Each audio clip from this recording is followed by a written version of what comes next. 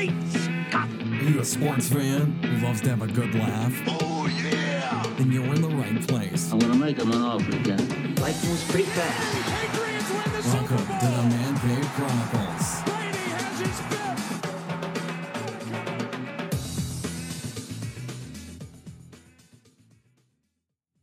Hey, everybody. Thank you for joining me on another episode of the Man Cave Chronicles podcast. I am your host, Elias. And you can find the podcast on Twitter and Instagram at the MCC Podcast and on Facebook at the Man Cave Chronicles. This week, I had the pleasure of talking to actress-comedian Lucie Pohl. She's best known for the voice of Mercy on Overwatch. She has appeared on numerous films and TV shows. She's also fluent in German, Greek, and French. The wonderful Lucie Pohl. Lucie, welcome to the cave. Hi, thank you for having me. Very exciting. How are things with you? What's new with you? Oh my God, so much is new, so many good things. I just got back from Abu Dhabi, GamesCon Abu Dhabi, where I was a guest, and that was pretty wild and amazing. I signed somebody's face.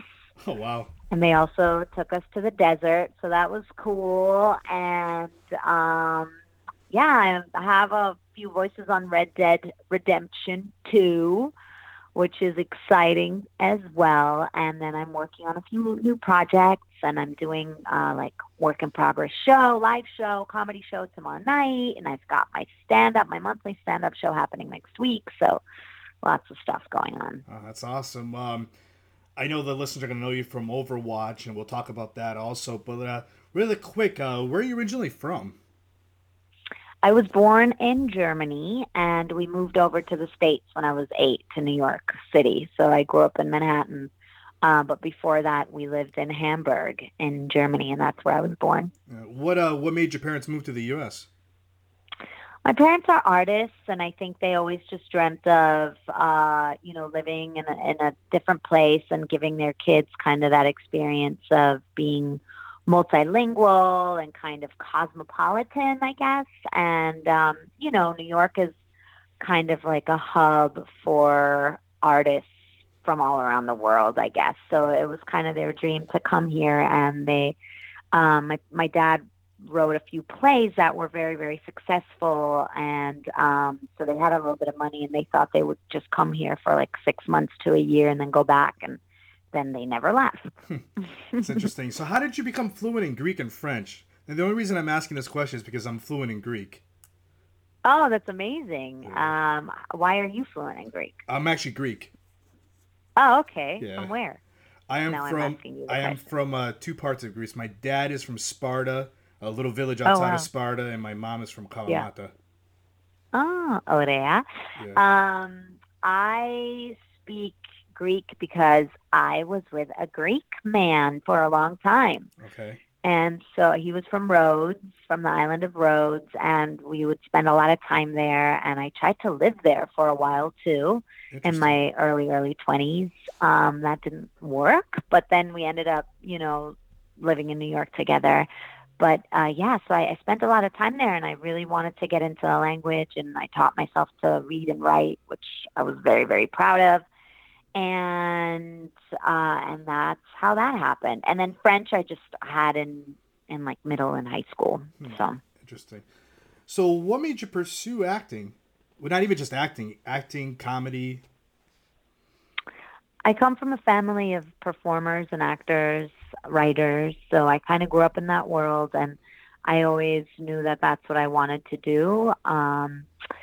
So I never had a doubt in my mind. I always knew that was what I wanted. My mom told me when I was like 4, I told her I'd either be an actor or somebody who wakes people up by slapping them in the face with wet washcloths. So I always say I think I did the world a favor by becoming an actor.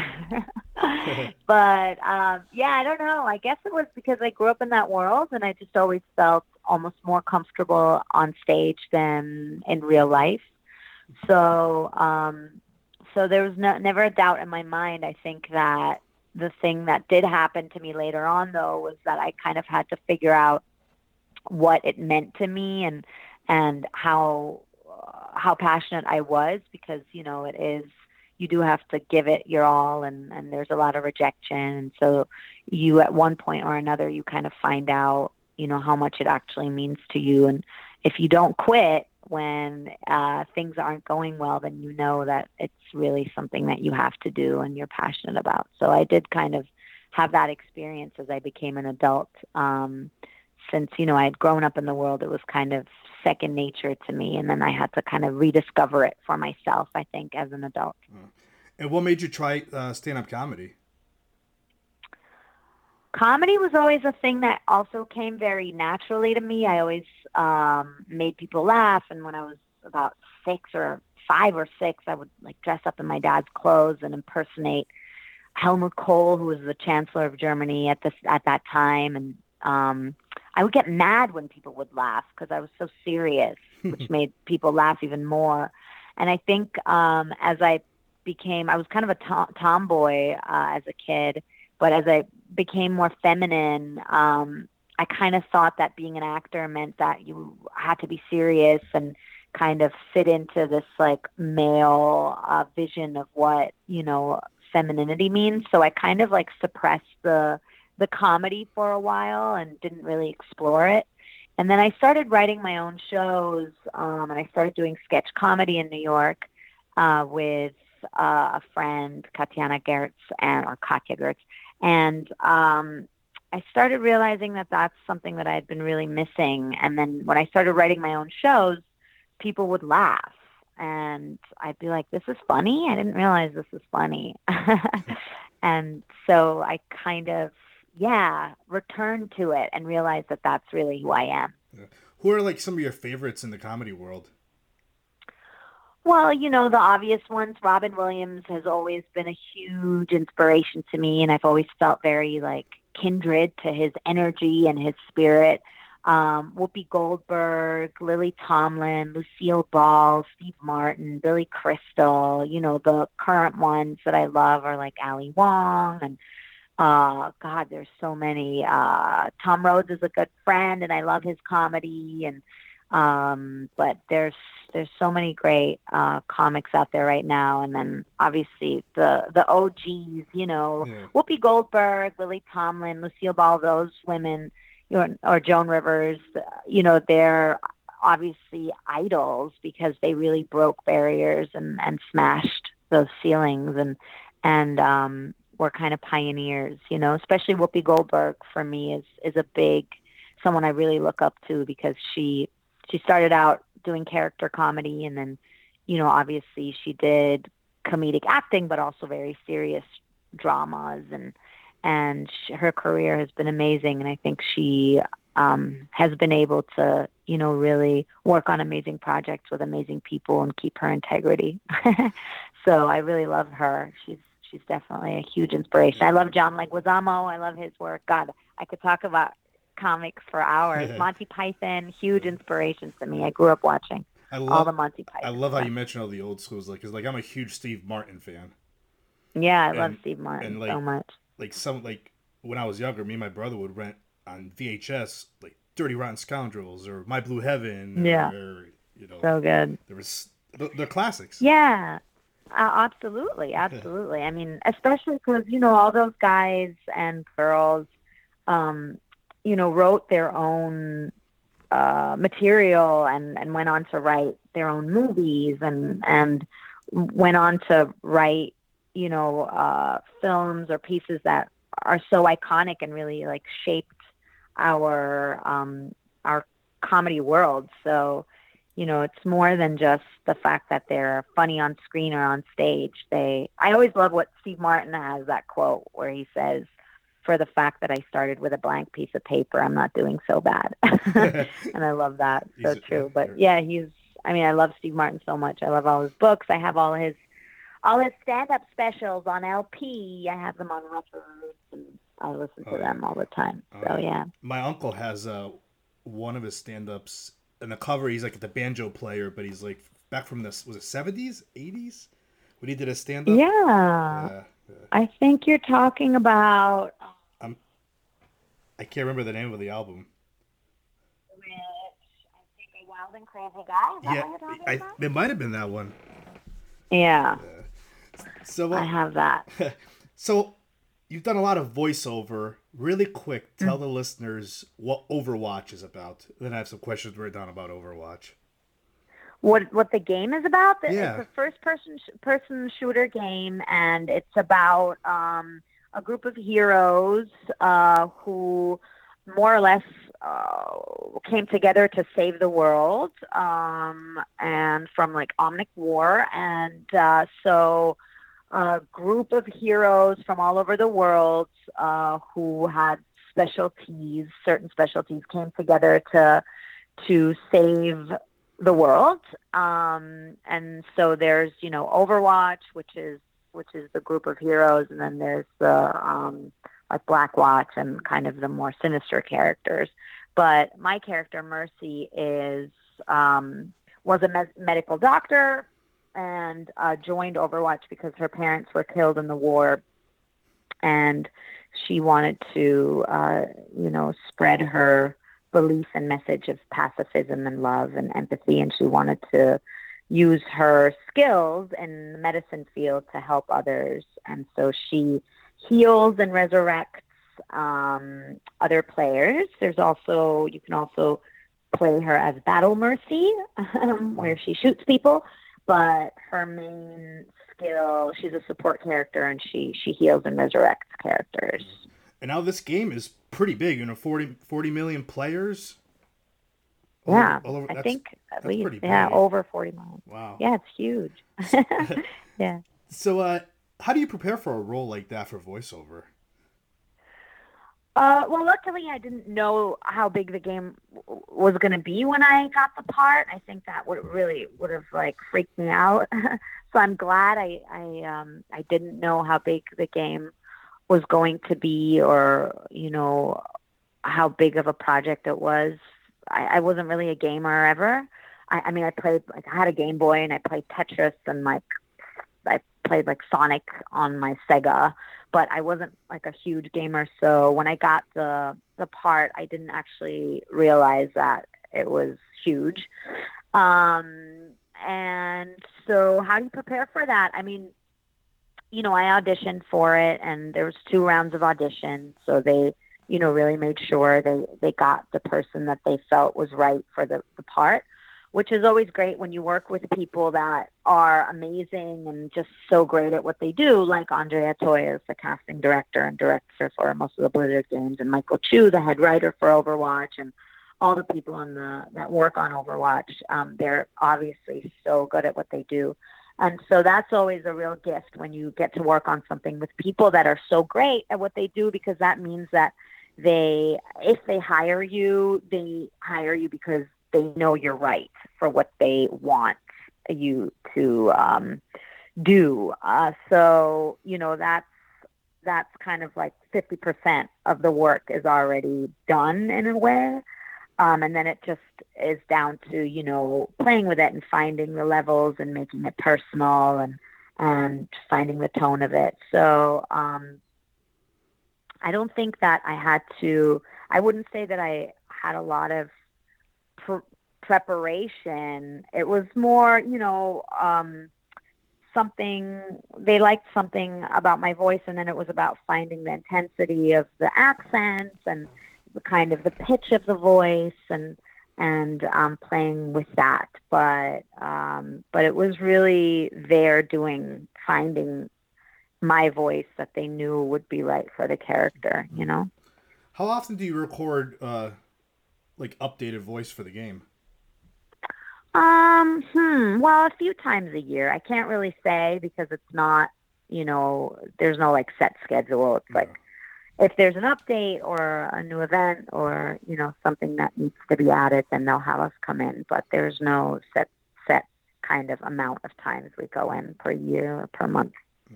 Now, you said earlier that you just signed somebody's face. Was that like in a Comic-Con or something for the game? Yeah, that was at Gamescom in Abu Dhabi. Okay. Where, fans come to take pictures and say hi and meet me and get autographs and stuff like that. And this one guy was like, "Can you sign my face?" And I was like, "Why?" Seems like such a waste. Surely you're going to wash that face, right? I hope. but he really wanted me to sign his face. So I thought, all right, it's his face, it's his autograph, and if he wants it on his face, I guess I'll do it. It's not like a naughty place that he was asking me to sign. So I thought, fine. I signed a baby in Vegas. So, Interesting. Yeah. So, do you enjoy meeting the fans because of the video game? I love meeting the fans. Yeah, meeting the fans has been one of the most amazing experiences about working on this game or being a part of this game. I've met so many people this past year, all over the country, all over the world.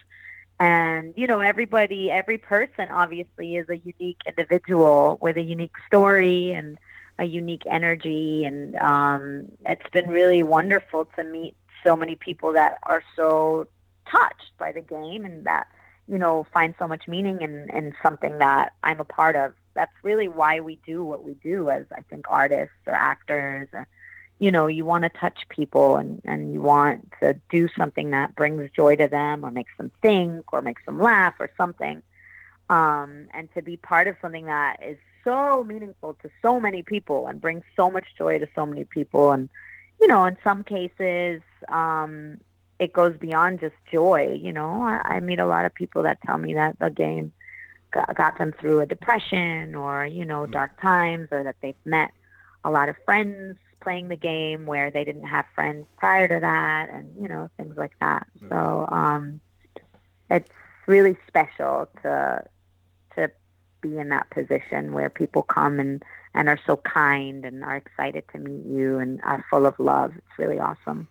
Tell us a little about Red Dead Redemption. That game was hyped for like over a year, and it finally released 2 weeks ago. No, they released it like a few days ago. Yeah. I can't say it's like really their NDAs are really intense, so I really can't say anything except the fact that I'm in it. I'm not one of the major characters. I did a bunch of voices, and that's all I can say about it. Yeah. But I'm sure it's an awesome game, and and I think people are having fun with it. So you've done acting, comedy, and voice. What's your favorite? Oh, it's hard to say. They're all very different. So yeah, I think, I'll always love live performance. I really love performing in front of live audiences just because there's something about the energy in the room and, getting that instant reaction and the thrill of it that I really, really love. But I love doing film. I love doing TV. I love being in the recording studio. It's a totally different type of work. So I can't really say what my favorite is. It's I think what I love about my job is that there's so much variety and I get to kind of do so many different kinds of things. So that's a real blessing. I think that it's not just one thing. But yeah, I can't really pick my favorite. I love all of it. Yeah. What are you looking forward to for 2018/2019? Do you have like an ultimate goal that you're trying to hit? Oh, well, I'm trying to finish writing a book that I started writing, and I've been traveling so much this year to so many like fan events and doing my comedy shows in so many different places that I'm kind of looking forward to just being in one place for like a few weeks at a time and writing more. And that's what I'm looking forward to. It's a little bit of a like, it's a not a very exciting answer, but I've been traveling so much this year that I'm just kind of looking forward to zenning out a little bit on my own project. There you go. So what's a one fun fact about you that you want the listeners and the fans to know? One fun fact: I don't like onions. I love David Hasselhoff, and I am 5'1", but I feel like I'm 6'9". So you said you like David Hasselhoff. Is it because he's like Elvis in Germany? Yeah, maybe. I don't know about Elvis. Elvis might not be okay with that comparison. But I was a huge David Hasselhoff fan before we moved to the States. And back then, my parents slept in like what was my room. Like there was a futon. They would roll it out at night, and then I would sleep in my sister's room. We had like a big bed in there, and I hung up a poster of David Hasselhoff one day in my room, and my mom was like, I'm you got to take that down. I'm not sleeping under a David Hasselhoff poster. Or as she said, I'm not sleeping under that pervert's face. I don't know why she said he was a pervert, but maybe because he was like 40 and all these little kids loved him. But anyway, I was like, no, and that's not fair, and it's my room, and I want to hang up the poster. And she was like, you're not going to like him in like 2 years. You're not going to like him anymore anyway. Or maybe she said like 2 months. And in that moment, and to me, like the sky turned black, and there was like thunder and lightning, and my eyes turned all maniacal, and I just stared at her and I said, I will love David Hasselhoff forever. And so I kind of love him now forever, just to spite my mother. Did you ever see him in concert? I did when I was 6. Yeah, I saw him in concert live in Hamburg when I was 6 years old. And I actually met one of my best friends who I met when I was like 18. We realized we were both at that concert as 6-year-olds. Oh, wow. And we didn't know each other. But yeah. All right. Lastly, is there any other projects you want to tell the listeners before we end this? So there's some stuff I can't talk about, but there's a bunch of stuff I can't talk about, but please look out for my live comedy shows that are coming to cities near you. I'll be in Orlando in December for Holiday Missouri, meeting fans. If anybody from Florida is listening and wants to come say hi. And I have some TV stuff coming out in 2019 that I can't talk about specifically now. And yeah, hopefully I'll have my book finished. So lots of exciting stuff. All right. And how can the listeners find you on social media? So you can find me on Instagram. It's You Love Lucie, the letter U, and then Love Lucie, Lucie. On Twitter, it's Lucie Pohl Comedy, LuciePohl Comedy. And on Facebook, I think it's The Real Lucie Pohl or something like that. But yeah, that's how you guys can find me. Follow me, check me out, come say hi if you're in a city where I'm, doing the meet and greets or doing a show. And I'll always post about my shows and my personal appearances on Instagram and Twitter and Facebook. So, yeah, give me a follow. All right. I want to thank you for coming on. This was fun. Thank you so much. Yeah, great chat. Thanks so much.